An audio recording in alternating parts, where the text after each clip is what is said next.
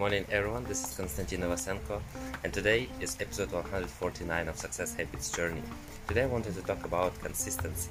Like Tony Robbins said, it's not what we do once in a while that shapes our lives, it's what we do consistently. So consistency is one of the most important keys to success. What we do consistently will do the change, will help us, will shape us. And in this case, we are working on our body, on our mind, on our routine, and this is what the consistency helps us, and it doesn't give us the break. So let's say, oh, it's rainy today, oh, maybe I wanted to skip this day, it's not that comfortable to go outside. But no, this is the consistency. This is consistency that you need to stop thinking and just do it. And the consistency will lead to success, will lead eventually to the things that we want to achieve.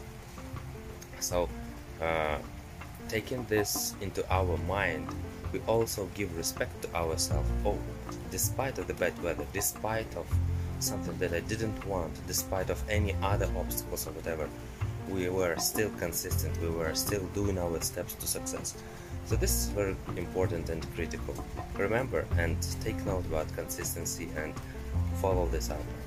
Have a great day and see you tomorrow. Bye bye.